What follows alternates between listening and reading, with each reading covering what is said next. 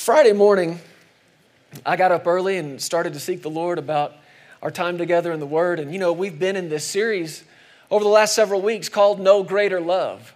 And, man, I got some good stuff on that Friday, excited about it, just seeing some things that I believe you and I need to see and need to hear. And then I got up Saturday, and I started seeking the Lord. And this was early Saturday morning, and I was thinking about our offering time together.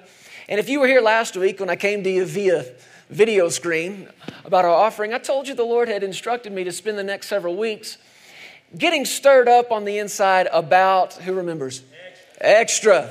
I knew Maceo would know it. Somebody say extra.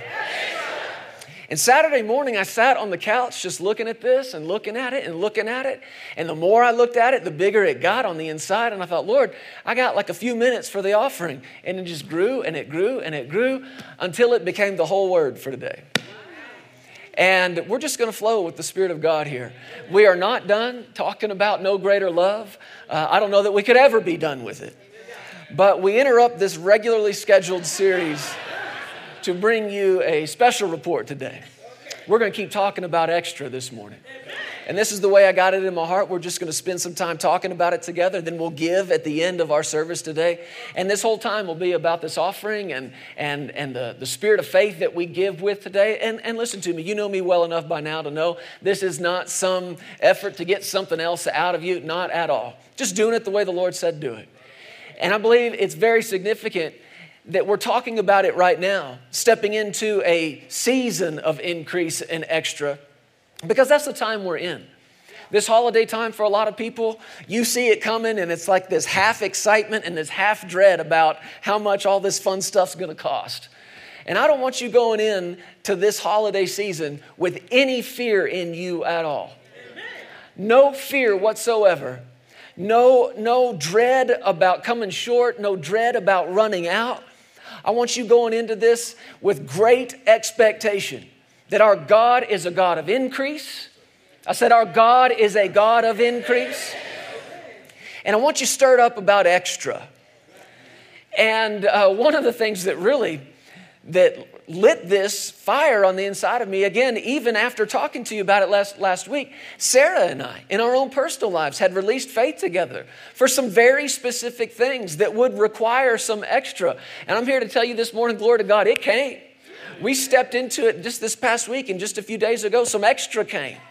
And I want to start hearing your testimonies about it because I know it's coming. Extra is coming. And when you start looking through the scriptures with that in mind, you start realizing it's all the way through this thing. Because this is the character, this is the nature, this is the DNA of our God. He's a God of too much. Sarah talked to you last week about that table that He has prepared before you. Talked about all those wonderful things that are on that table. But do you remember what's going on with that cup? He's filling that cup. Is He filling it halfway? No, 3/4? All the way. No, what? It overflows. You anoint my head with oil and say it with me, my cup overflows. Don't you think God would know how much the cup can hold? Don't you think He would understand? God, you're spilling it everywhere. But never one time has He said, oh, my bad, I'm sorry. What a mess I've made. No. I mean, think about that little boy's lunch. I'm sure we'll talk some about this in the weeks to come. But it fed 5,000 people or more. That was just the men. So 5,000 men plus women plus children. And the Bible says that every one of them ate till they were full. And then there was extra. Then there was excess. Doesn't God know when everybody's full? Well, what's His deal? What's His problem? It's not His problem. It's ours. It's the capacity. God's going, hey, I got more where this comes from. Don't blame me if your cup's not big enough. What about filling up a boat full of fish? Wouldn't God know when it's too many fish? Jesus, you're sinking the thing. And what's Jesus saying? Hey, don't blame me, your boat's too small. This is just who He is. This is His nature. So I want to talk more about this today. Go to the book of John chapter 10. This is what we looked at in our offering time last week. And this is the verse we started this whole year with. Because this is the year. This is the end of sickness, disease, poverty, lack. This is the end of coming short. This is the end of running out. This is the end of depression, oppression. And it's the beginning of what? Life more abundantly. And it seems fitting to me that we start the year with this and we begin to wrap this year up with this. John chapter 10, verse 10, the words of Jesus. He said, the thief does not come except to steal and to kill and to destroy. But Jesus draws this line between him and the thief. In other words, he's saying, don't get us confused. If it's stealing, killing, destroying, Jesus is saying what? I didn't do it. Don't blame me for it. And yet that's happening every day. It's happening all over the world. Things are being stolen from people. Death is occurring. Destruction is occurring. And at the end of the day, people are going, well, I don't know why, but God in his sovereignty. What's Jesus saying? No, you got it wrong. That was the thief. I'm not the thief. Who's Jesus? He said, I have come. He's the one that's come that you would have life and have it how? More abundantly. Other translations say to the full until it overflows. That's the kind of life that he came to give you. And like we talked about before, this word abundantly literally means more than enough. It's not just enough, and it's not just more than enough. It's more than enough. Super abundant. It means beyond. It literally means excessive. And man, that's where that old religious spirit just gets super uncomfortable. You start talking about excess, and people don't want to be associated with that. But listen to me, these are the words of Jesus. And I don't know what you grew up under. I don't know what you heard for all your life leading up to this, but would you at least be open to the words of Jesus? Even if it was a different way than you thought in your past. Can you be open to it? He said, this is the kind of life I came to give you. And that word life is a big word. It covers everything in life. He didn't isolate one thing. He didn't say, I want you to have more than enough here, but not enough here. Because to have too much here would not be my will. This is my will, but not that. He just used the word life. So anything that pertains to life, anything that you need in this life, Jesus came to give you that and more than enough of that. Excessive. Now the big thing we're pressing into in this season is not just the extra, but the assignment on it. This is what makes us different from a lot of people. We live with an assignment mindset. What is the assignment? Where is it designated? You know, we do this week after week in the church. I give you opportunity to sow, and many of you sow into the general operations of the church. Many of you sow into the projects of the church. Or if we're doing something or giving to something specific, if you designate it towards that, we are, as a ministry, required by law to put it there. Because that's where it was designated. If I start taking something that was meant for this and using it for that, that's a misappropriation of funds. Would you agree with that? Yes. Would you agree that it would be wrong for me to take the stuff you gave to God and take it for myself? Would that be wrong? That would be a misappropriation of funds because they were designated or assigned to this. Well, what about your stuff? Huh? What about what's been brought into your hand that has an assignment on it? Find out what the assignment is. And I'm telling you, church, we're coming into this season right now, and the big assignment on what's coming into our hands, the first thing on our minds should be, Lord, is this somebody's blessing? Is this somebody I'm supposed to help with? Now, not everything that comes in is supposed to be a seed. You're going, hey, what? No, find out what the assignment is. Some things are assigned to sow. Some things are assigned for spending. Some things are assigned for saving. What is saving? Well, that's where you put it till you know what to do. Do I sow or spend? It's a different mindset. Find out what the assignment is on the extra. Okay? Back up in this same chapter in John chapter 10 and look at what Jesus said in connection to this. In verse 3, and in all these verses, Jesus is revealing himself and identifying himself as the good shepherd. And he's talking about the shepherd here in verse 3, and he says to him, or to the shepherd, the doorkeeper opens, and the sheep hear his voice, and he calls his own sheep by name. Now listen to this. And he leads them out. He leads them out. This is one of the big assignments on the life and the ministry of Jesus. This is what he went to work doing in your life and mine, day one. The day you called on him as your Lord, the day you made him your Savior, this is what he went to work doing. Being your good shepherd, calling you by your name. Yes, Jesus knows your name. Jesus has never looked at you and said, wait a second, hold on, don't tell me. No, he knows your name. He's more than just good with faces. He knows your name. Somebody say it, he knows my name. That may sound like a little thing, but that's intimacy. That's relationship. That's fellowship. He knows your name and he calls you by your name. And then what does he do? He leads you out. Out of what?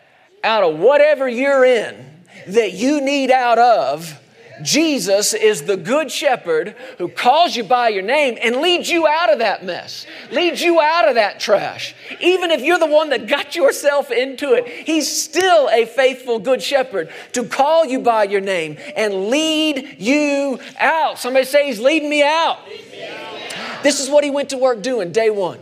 You made him your Lord and Savior, and he began leading you out, right there, leading you out of sin, leading you out of darkness, leading you out of sickness, leading you out of depression, leading you out of shortage and lack. But here's the thing. He never leads you out without simultaneously doing what? Leading you in.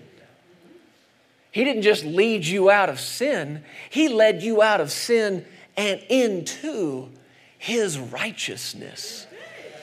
How were you made the righteousness of God? All your good works? No. You were made the righteousness of God in Christ Jesus. Because he who knew no sin was made to be sin so that we could be made the righteousness of God. How do we get into that? Well, Jesus had to lead you out of something to lead you into that. He didn't just lead you out of darkness. He led you out of darkness so that he might lead you into the light. We have been translated out of the kingdom of darkness, I believe it's Ephesians that says this, and into the kingdom of light, the kingdom of his dear Son. Out of darkness into light. You've been led out of sickness and into healing. You have been led out of death itself and into life. Jesus did that. Jesus did that. He's your good shepherd who knows your name. He's called you by your name and he's doing what? Leading you out, leading you out, leading you out. Leading you out of shortage, leading you out of lack, leading you out of not enough. That he might lead you into extra, more than enough. Spirit, soul, and body, materially, financially, in every area of life, because that's what Jesus came to give you. More than enough life.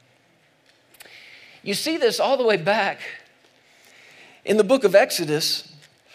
You don't have to turn there, you can just listen to this. But in Exodus chapter 2, you remember that God's people, the children of Israel, had been in the land of Egypt. And sometimes I think we get the impression that it was one way for them there. That for centuries and centuries, they're nothing but broke down, backed people just under that weight of slavery. But the Bible says something that I don't think we make enough out of. In Exodus chapter 1, It says in verse 8, there arose a new king over Egypt who did not know Joseph. And he said to his people, this is the king of Egypt, this is Pharaoh saying something to his people. He said, look, the people of the children of Israel are more and mightier than we are. Who's saying that? The king of Egypt, the greatest, most prosperous, most advanced civilization on the planet at the time, is looking at God's people saying, what about them? They are more and they are mightier than we are. You don't really get that impression, do you? In the children's church version of the children of Israel coming out of Egypt, in the Hollywood version, you don't see that. And yet, what's happening is God's people are prospering in a place they got no business prospering in. I said it's God's people living, thriving in a place where, naturally speaking, should not be surviving, should not be thriving, should not be prospering, and yet they are.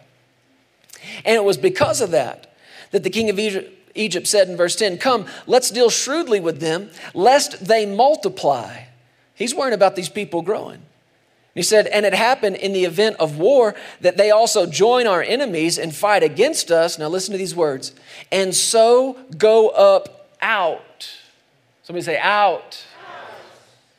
He's afraid of these people who are more and mightier than them, turning on them, fighting against them, and leaving them.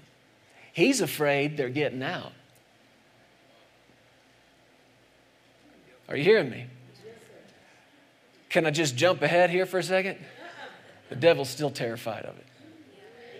He is so afraid of you coming out of whatever's been binding you. Whatever's kept you small, whatever's kept you down, whatever's kept you bound, your enemy is so terrified of you coming out of that thing. And today, guess what? You're coming out. I'm telling you in Jesus' name, something's happening in this church this morning. We're coming out. We are coming out.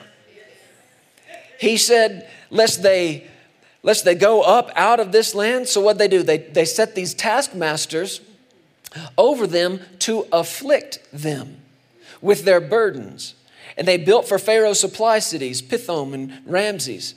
But look at verse 12. The more they afflicted them, the more they multiplied. Again, you don't get this version unless you're looking at the Bible. The more they pressed them, the more they pressured them, the more they tried to keep them bound, the more they multiplied, the more they grew. And they were in dread of the children of Israel. This great and mighty civilization with the greatest army in the world is afraid of this bunch because they're growing and they're multiplying and they're getting stronger. Verse 13, so the Egyptians made the children of Israel serve with rigor. Now this is kind of phase 2 of the plan, if you will. Phase 1 was this taskmaster thing, but it didn't work. Phase 2, it says, made them serve with rigor.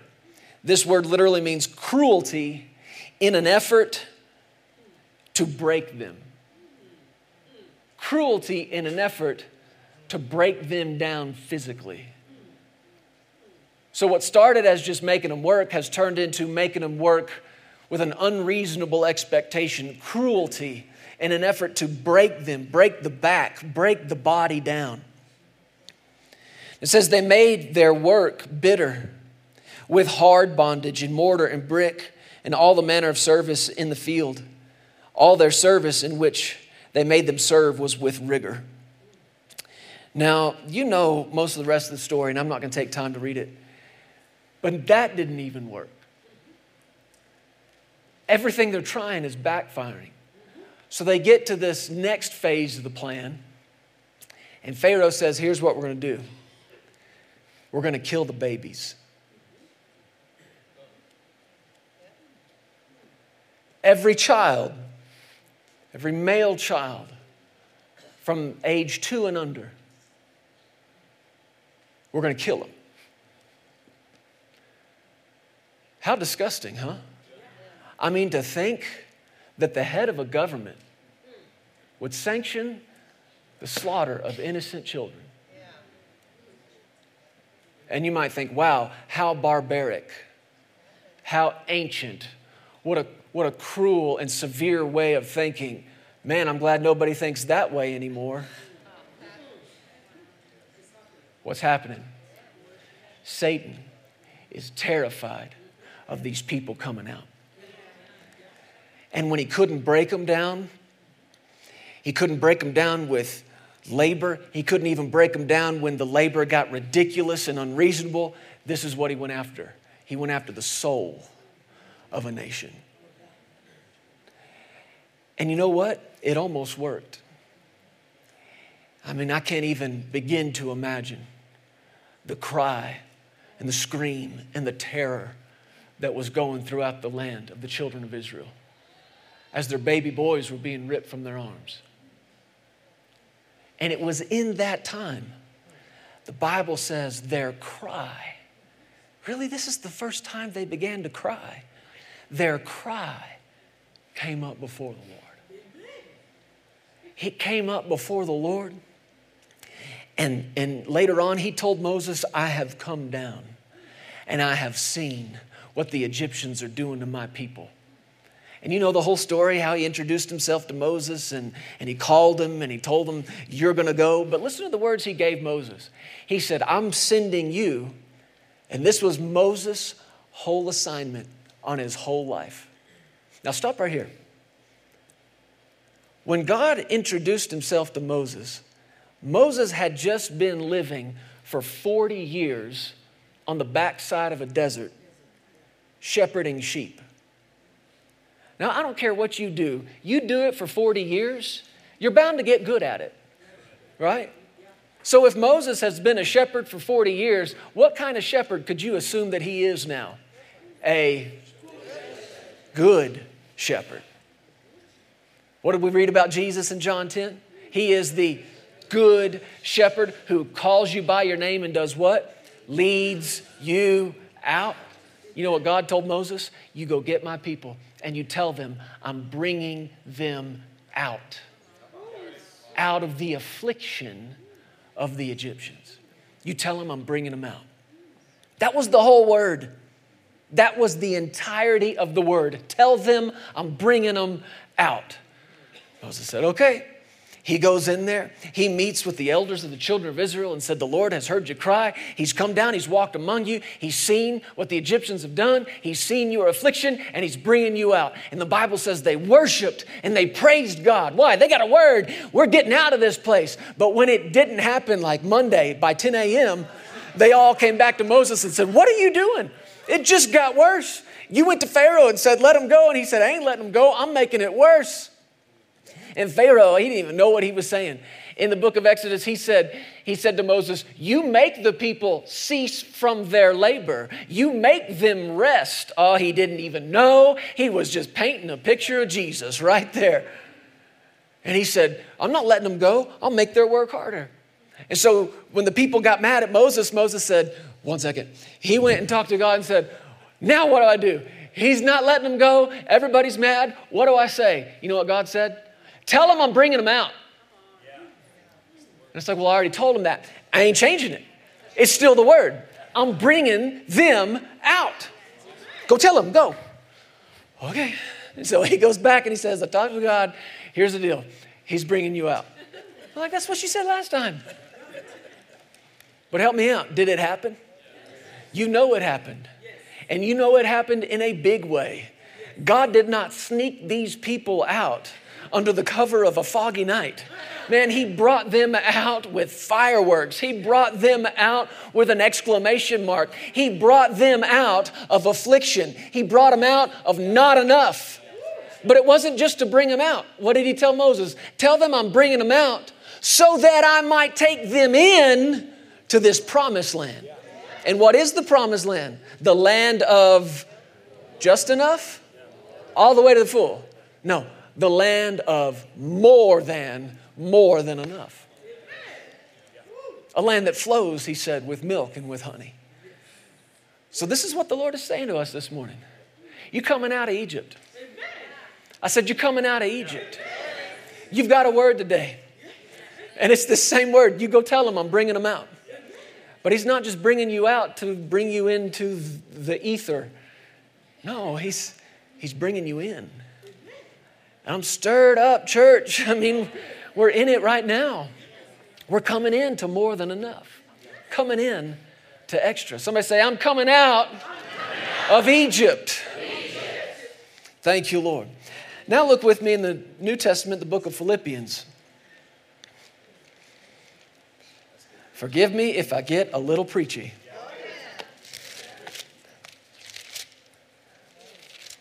I preached just a few weeks ago at the Bible school up here in Woodland Park, up at Karis, and some of these things the Lord had me touch on. And I'm going to get back into it today. I know we've got several students in there, so if you were in there that morning, just act like you've never heard it. In Philippians chapter 4,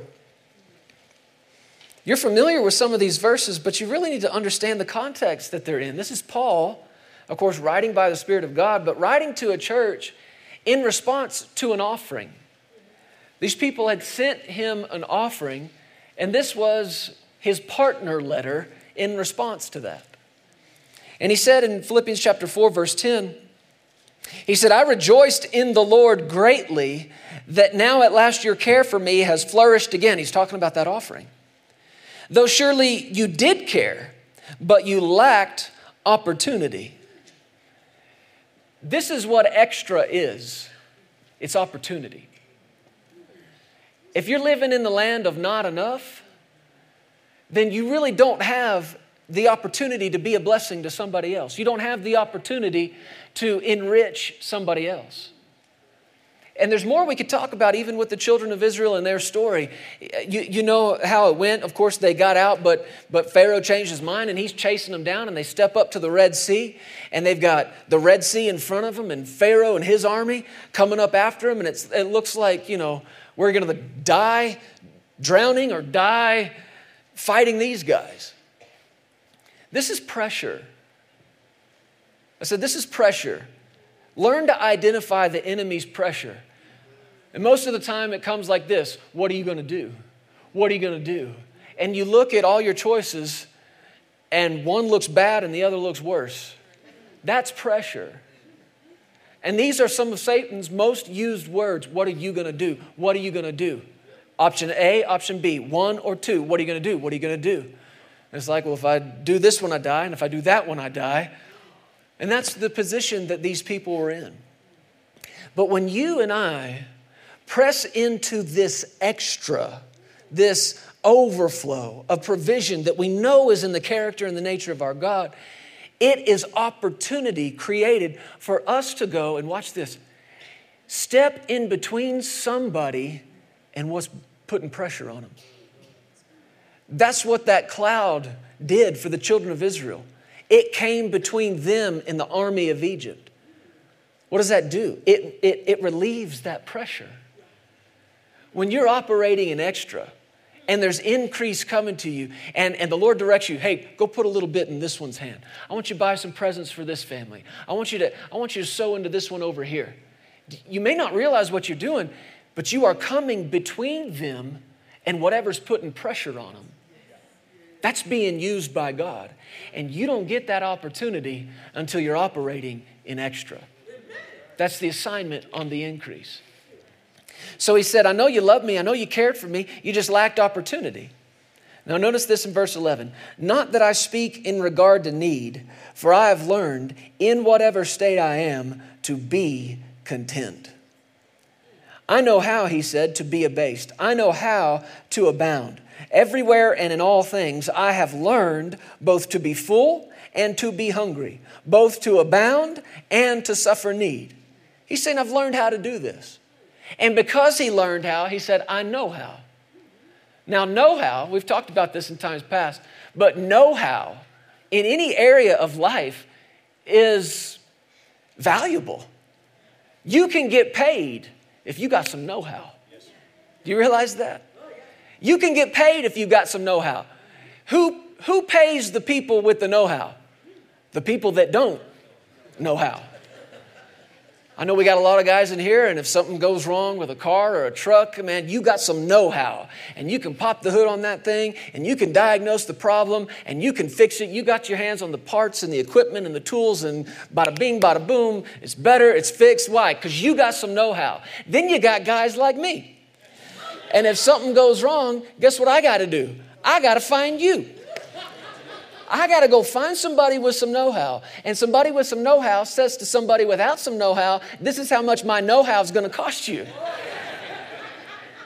And you can have know-how in any area, any arena of life. And it's valuable, it's precious. But of all the know-how, this is the know-how that's most valuable. He said, I know how to be abased. I know how to abound. Why? Because I learned it. He said, I learned how to do it. Now, to be abased, the word literally means just to come short, to not have enough. And you'll see here in just a moment, this is the financial condition Paul was in. This guy that the Spirit of God used to write 2/3 of the New Testament was tight. He was running out. What am I saying to you? If you've been there or are there, no condemnation. Don't start beating yourself up just because you got a little more month than money left. Hey, we've all been there. Paul was there and he wrote about it. And it's in the Bible for all men, for all time to see it. At least nobody's writing about your stuff. We've been there. So there's no condemnation about it. Don't beat yourself up about it anymore. Just look to the Word. And if you are abased, you need to learn how to do it. And you're going, yeah, I don't need to know any more about how to do that. I got that. No, listen to me. Just because you are that doesn't mean you know how to be that. Many, many people are living in that state. Did you notice he said that? No matter what state I'm in. A lot of people are living in that state, the state of abased. And they've been living there for a long time. And they think that just living there has taught them everything they need to know about living there, and they're just ready to get out. But just because you're in that state doesn't mean you know how to do it. And right on the other hand, even if you're living in a state of abundance where all these needs are met and you're just overflowing, doesn't mean you know how to do that God's way. It takes some know-how. And here's the key to both of them. Whatever state you're in, you do them both by faith. You do them both in faith. And if you're short, if you're running out, if you're lacking something, you live in that state and you do it by faith, in faith, knowing this is not God's ultimate best. This is not where He destined me to live. And I'm on a road trip. I am leaving this state and I'm headed for that one. You do it by faith. You do it with some expectation. But even if you're in that state where like I said a second ago, where it looks like every material thing and every need is met, still in that state, you live there by faith. You look at what you have and you say, God, if it weren't for you, if it weren't for your goodness and your faithfulness and your mercy, oh my God, your mercy, your mercy, your mercy, your mercy, your mercy, I don't have anything that you didn't add to me. And I give you praise and thanks for all of it. You're living in this state or that one, but you're doing them by faith. Now, right after this, Paul said, I have learned in whatever state I'm in to be content. And then in the next verse, here is the key. Here's that great secret to all his know-how. You want to know what it is? Verse 13. I can do all things through Christ, which strengthens me. Now, you've been quoting that verse. You've been wearing it on t-shirts. You've been putting it on bumper stickers. You've been drinking out of a mug that says it. And you had no idea he was talking about your finances. This whole thing's about this financial state he was in. And he said, no matter what state I'm in, I can do it. How, Paul? How do you exist in these states? I can do all things through this anointing. The anointed one and his anointing that strengthens me. Strengthens me.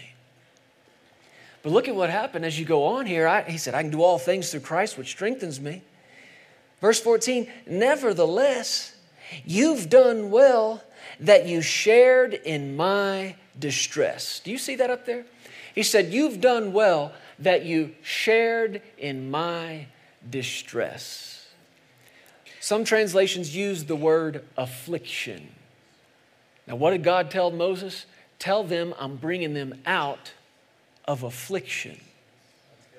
This word distress, or translated affliction, it's a Greek word that literally means straits.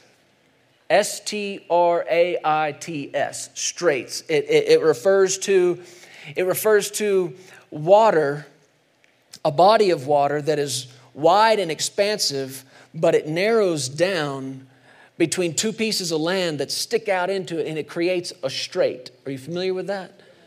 It narrows down. It's a tight little body of water that straightens out, I guess you could say. It's the same thing, the same concept as a straight jacket. Are you familiar with that concept? Not too familiar, I assume. But what is that?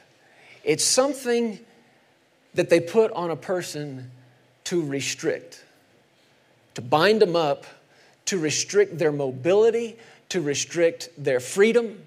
It's the same word. And it's the word he used to describe the financial condition he was in. Straight or tight. Now, do I have any honest people in church this morning that would raise a hand and say, been there? When financially I'm talking about. When it's just been a little tight. You ever experienced that before? Thank you, honest folks. I have too. We have too. It's just been a little tight. Little restrictive. Well, what does that mean? It means you don't have that freedom. Folks, they don't call it debt freedom for no reason. It's freedom. It's the ability to move. It's the ability to do. It's the ability to bless. He said, this is the shape I was in when you gave to me. That afflicted, restricted, distressed, tight state.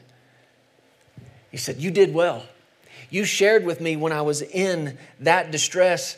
In verse 15, now you Philippians know also that in the beginning of the gospel, when I departed from Macedonia, no church shared with me concerning giving and receiving, but you only, for even in Thessalonica, you sent aid once and again to my necessities. Not that I seek the gift, but I seek the fruit that abounds to your account. Verse 18, indeed, I have all and, come on, I have all and abound. What kind of life did Jesus come to give you? Life more, same word, to the full till it overflows. Paul is saying, I was restricted, I was afflicted, it was tight. You did something about it. You gave, and what it did was filled me up. I have all, he said. I am full and I abound. This man went from one state to another in a day. In one offering, in one gift from these people. He was in the state of abased, and he went road tripping out of that state to the state of abounding. I have all. I'm full. I abound. Glory to God. I'm telling you again this morning, you're coming out. You're coming out of Egypt. You're coming out of this state of abased. You are coming out of not enough, and you are coming into more than enough. Extra. Somebody shouted out, extra, extra. Read all about it. Right here in the Word of God, you can read all about it. But back up a couple of verses. I want to show you how I believe he gets out of this and how you and I get out of any restrictive state. Verse 10 again, I rejoiced in the Lord greatly. Your care for me has flourished. Verse 11, not that I speak in regard to need. This is one of, I believe, the big keys to coming out of not enough. Watch how much speaking you're doing about the need. Watch out over how much talking you do about what you don't have. Now, if you start to listen for it, you might surprise yourself. You might realize, man, I've been doing a lot of talking about this.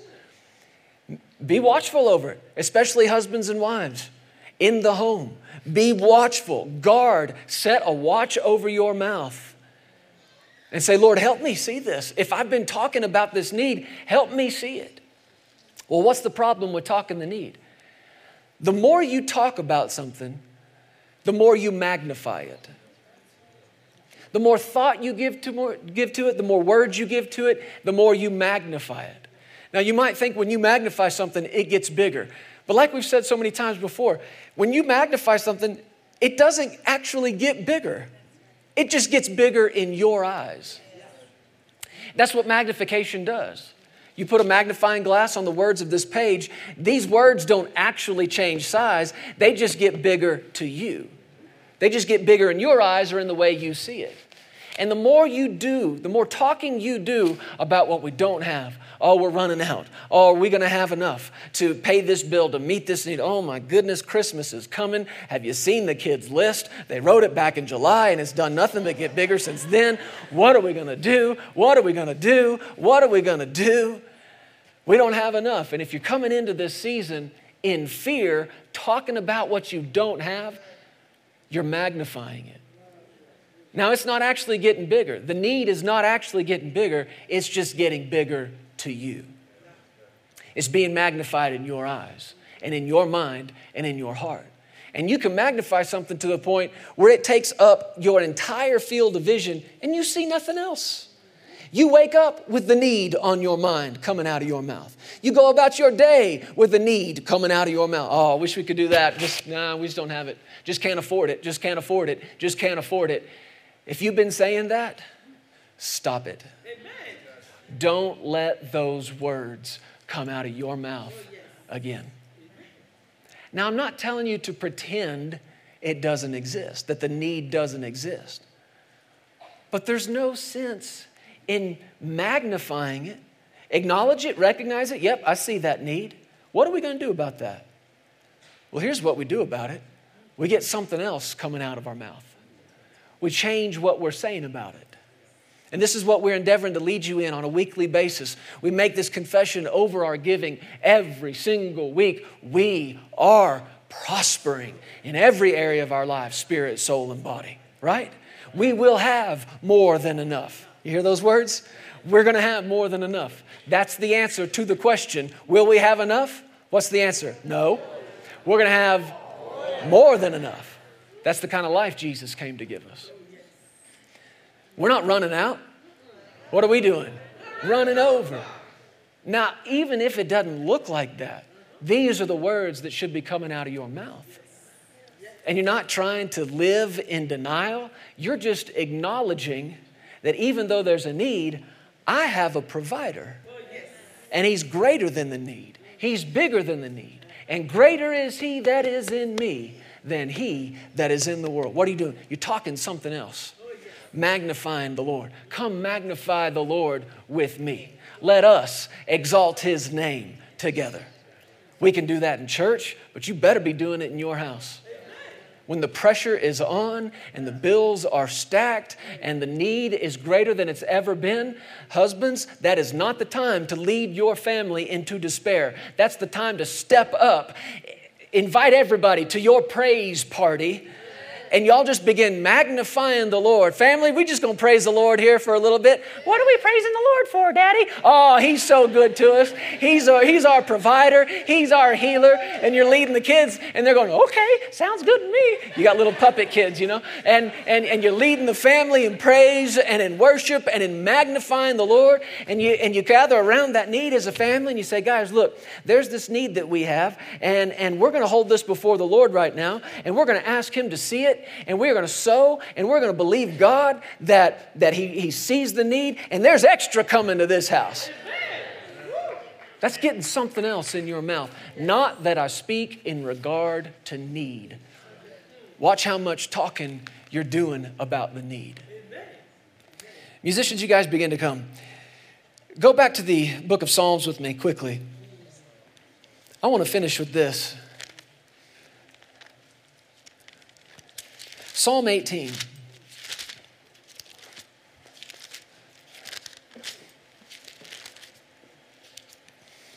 You're looking for Psalm 18. Let me read you something out of Psalm 118.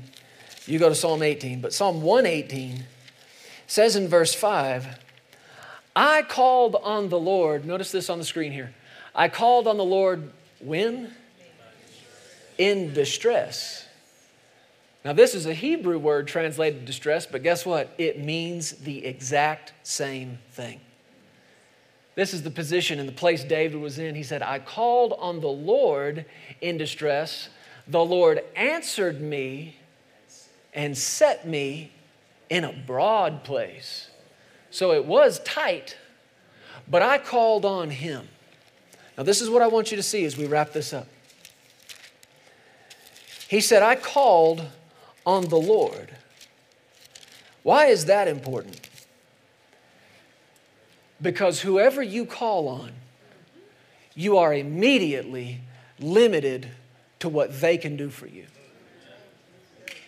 So when you're in this place of distress, when you're in Egypt, in affliction, and it's tight, who are you going to call? Because your first call is the most important one. Because whoever you call on right then, what you are acknowledging is they are your source. And you'll be limited to whatever they can do for you. And you got to watch out for this, church. You got to watch out for this. That you don't, help me say it, Lord, that you don't cross over the line into manipulating something out of somebody else's pocket into yours. It is a dangerous thing.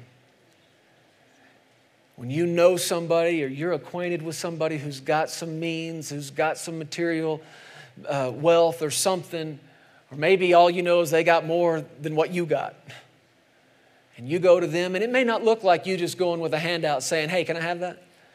But watch out for things like, turning on the waterworks and the tears and the, hey, I just need you to believe with me.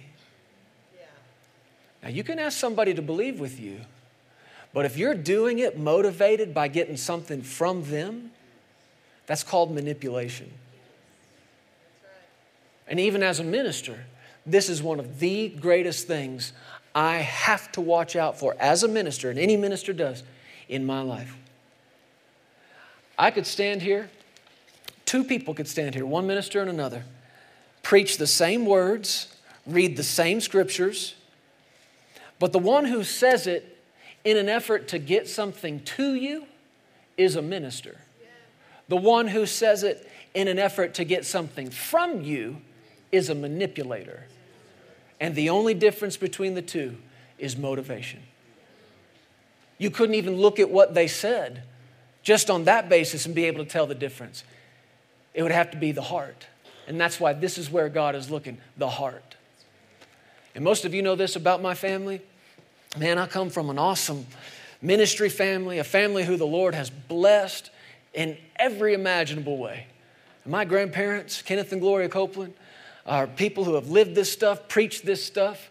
And what you've seen preached on TV, it's been preached to me in the living room. It's been preached to me laying down at night. It's been preached to me getting up in the morning. And this is the way we lived our lives. And the fruit of it that you see, a lot of people just say, that rich preacher. Or could it be this stuff works? Could it be that this stuff really works? But as blessed as they are and as rich as the Lord has made them, Sarah and I made a decision early in our ministry. They are not our source.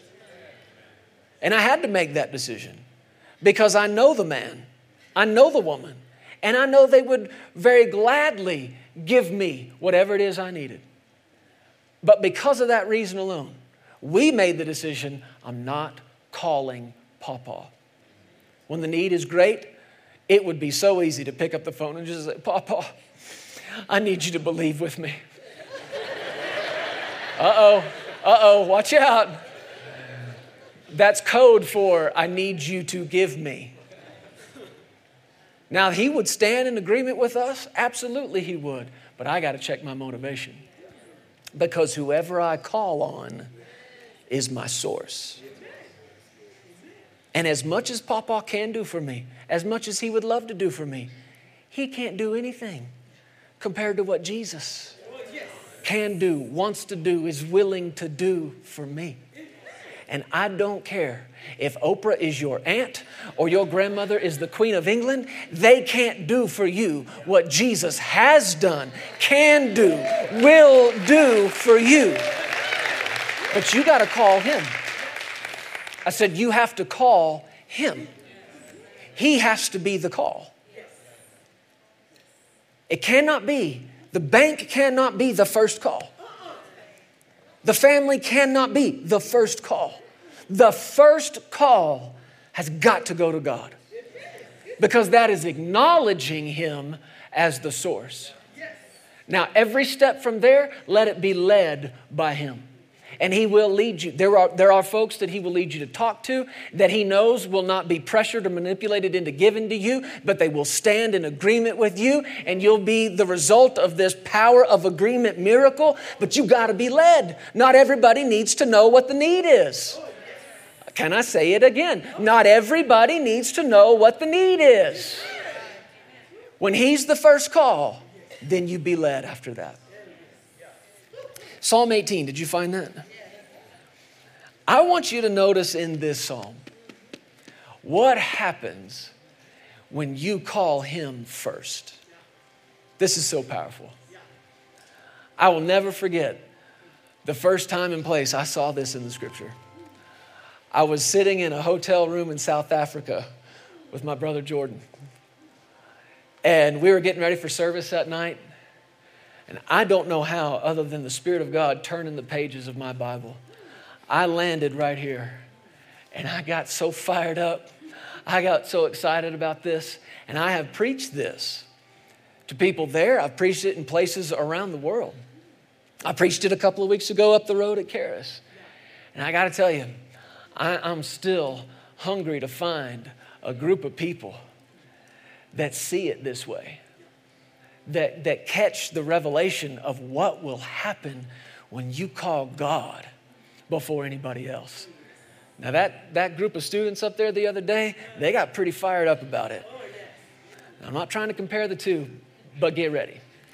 Are you ready? Listen to this. Psalm 18. Notice what David said in verse 4. The pangs of death surrounded me. And does that sound like pressure? Does that sound like restricted, afflicted, tight? The pangs of death surrounded me. The floods of ungodliness made me afraid. The sorrows of Sheol, this is hell itself, surrounded me. The snares of death confronted me. Verse 6, and in my what? My distress. It was tight in every way. Affliction, tightness. In my distress, I called Papa. Huh? In my distress, I called the lawyer. In my distress, I called the banker. In my distress, I called the doctor. Now, I'm not saying there's not a time and place to talk to these folks, but what am I telling you? Who do you call? In my distress, I called the Lord and cried out to my God. Now look at the rest of this verse. Keep going. He heard. What did the Bible say about the cry of the children of Israel in Egypt? Their cry came up before him. Why? Because they're calling on him. He heard me. It wasn't just me crying. It was me talking to him. There's a difference between a cry and a cry of faith. And God knows the difference. My cry came before him, even to his ears. Now look at verse 7. The next several verses we're about to read is what happens when you are in distress, you are afflicted, it's tight at your house, you've been living in the land of abased and not enough. This is what happens when you call your Father. Are you ready? This is what happens. Then the earth shook. Papa can't do that. Whoever you know that's rich and famous cannot do that. You call on the Lord and what happens? The earth shook and trembled.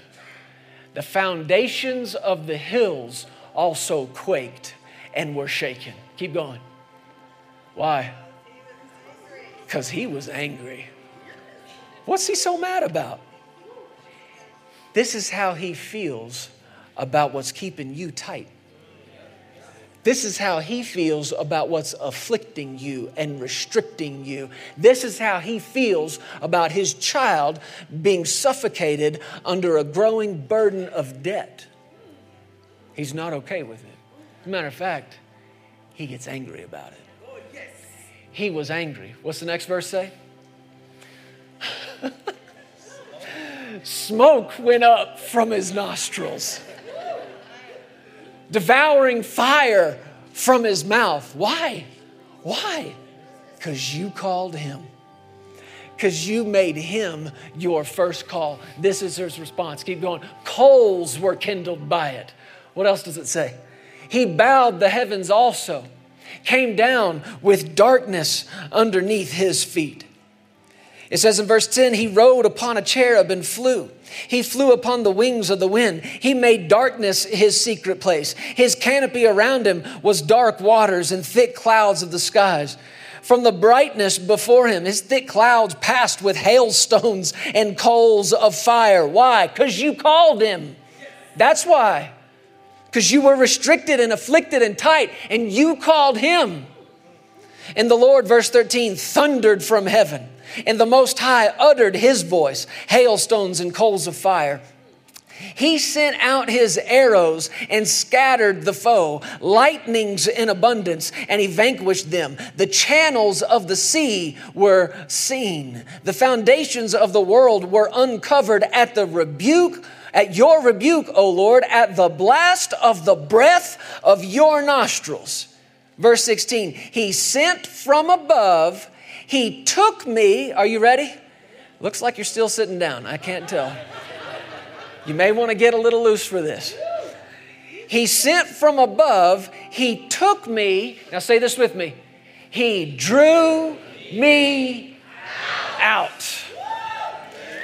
He got me out. Out of what? Out of that distress, out of that restriction, out of that affliction, out of that tightness.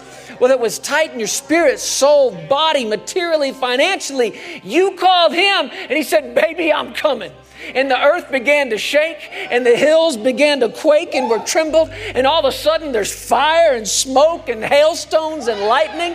Now, I don't know if any of this showed up in the natural or if it was just to David, like this is what it felt like. That the whole earth began to shake on his behalf for one reason.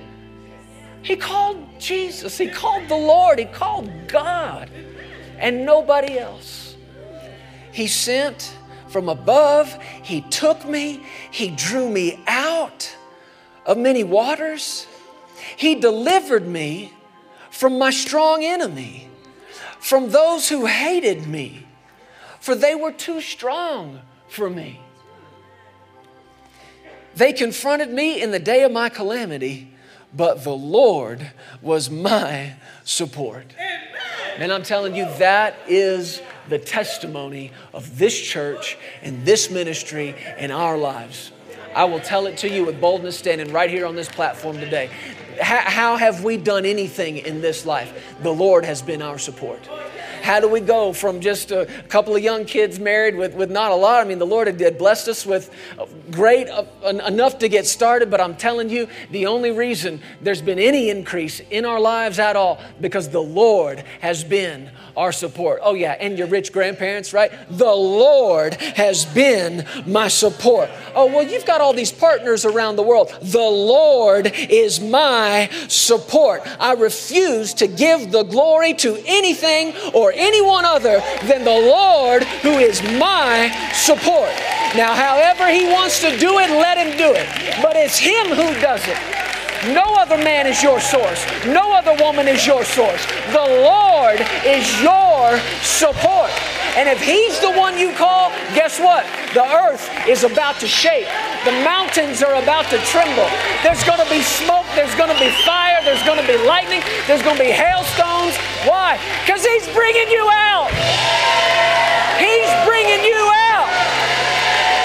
Out of not enough, out of lack, out of shortage, out of poverty. He's bringing you out. And I don't care if you're looking around going, you know what, we're doing pretty good. There's more. There's more. There's more. Because he went to work day one, bringing you out of something bad and into something good. But he didn't stop right there. He went to work right then, bringing you out of good into something better. Then what does he do? Just when you think it can't get any better, he starts bringing you out of better and into the best. And then you think, well, this has got to be it, right? I mean, this is more than we asked or thought. And he's like, no. Watch this. And he starts bringing you out of the best into more than you could fathom, more than you could think, more than you could dream. And it just keeps getting better and better and better and greater and greater and greater. And no matter what state you are in, even if it is this state of abounding, I'm telling you this morning, and Sarah would attest to this, we're abounding more in our lives, in our ministry, than we ever have before. But we're not done. We're not done. There's more. How do we get from where we are into more, into extra? Same call. Same call we made when there was not enough. Same call we made when it was tight. It's the same call. It gets worse. No, it gets better. He said in verse 18, they confronted me in the day of my calamity, but the Lord was my support. Verse 19, you ready? Put that up there. He also brought me out. What's the next word? Into. So he didn't just bring you out.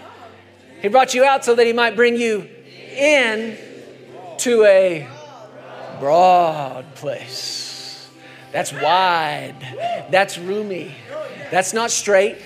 That's not restricted. That's not afflicted. This is the kind of place he's bringing you into, a broad place. He delivered me because I did everything right, because I checked all the boxes, because I didn't make any mistakes, because I just did it perfectly. That's why he delivered me? No. He delivered me because he delights in me. He delights in me. Nothing pleases him like faith. Nothing. Well, how do I do that? How do I walk by faith in this time of tightness and distress? Call him. Pick up the phone. Call him. He delights in it. You say, Lord, Father, Daddy, Rich Daddy, I'm calling on you. I've got a need. It's tight right now. But I'm calling you. You know what he says? You called me. I'm just so blessed you called me. I'm just so blessed you thought to call me. Anybody ever done that for you before? They needed prayer, something, and they thought of you. What's that do for you? Wow, you thought to call me. How much more? I said, how much more? Our Father, who art in heaven, I'm calling you. You are my first call. And however you lead me, whatever you lead me to do, you're my source. Nobody else and nothing else is my source. If you are willing to do that, just these couple of things we talked about today, putting a guard over your mouth, not talking the need all the time, and knowing who to call. If you will put those things into practice, I'm telling you, church, you're coming out. You're coming out. If it's been bad, you're coming out of that. And you're coming into good. If it's been good, you're coming out of that and into better. If it's better than it's ever been, you're coming out of that and into the best. You're coming out of that into more than you could ask, think, or imagine. Amen? Have a seat. This is thank you, Lord.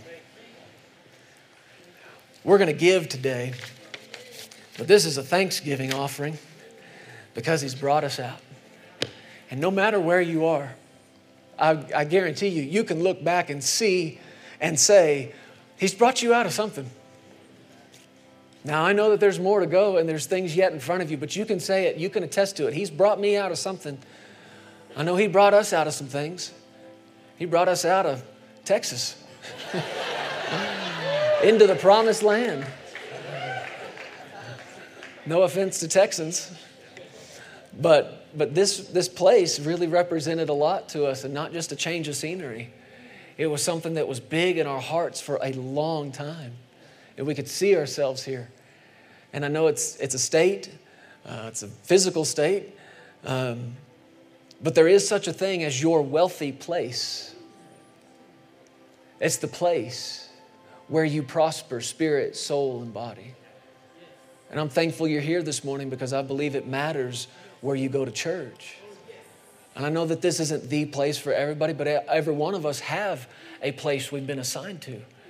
Find it, get in it, because it's your wealthy place. It's the place where you prosper and thrive, and it's broad and wide and roomy and not restricted. Amen? Thank you, Lord.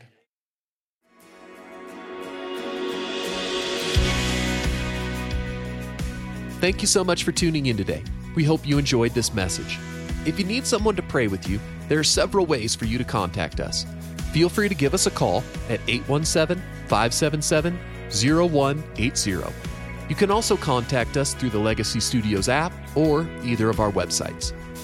Giving options are available online at pearsonsministries.com and legacychurch.family. If you prefer, you can also text an offering. Simply text Legacy and any dollar amount to the number 28950 and follow the prompts. Be blessed today. We love you, and remember, you are always welcome here in the House of Faith.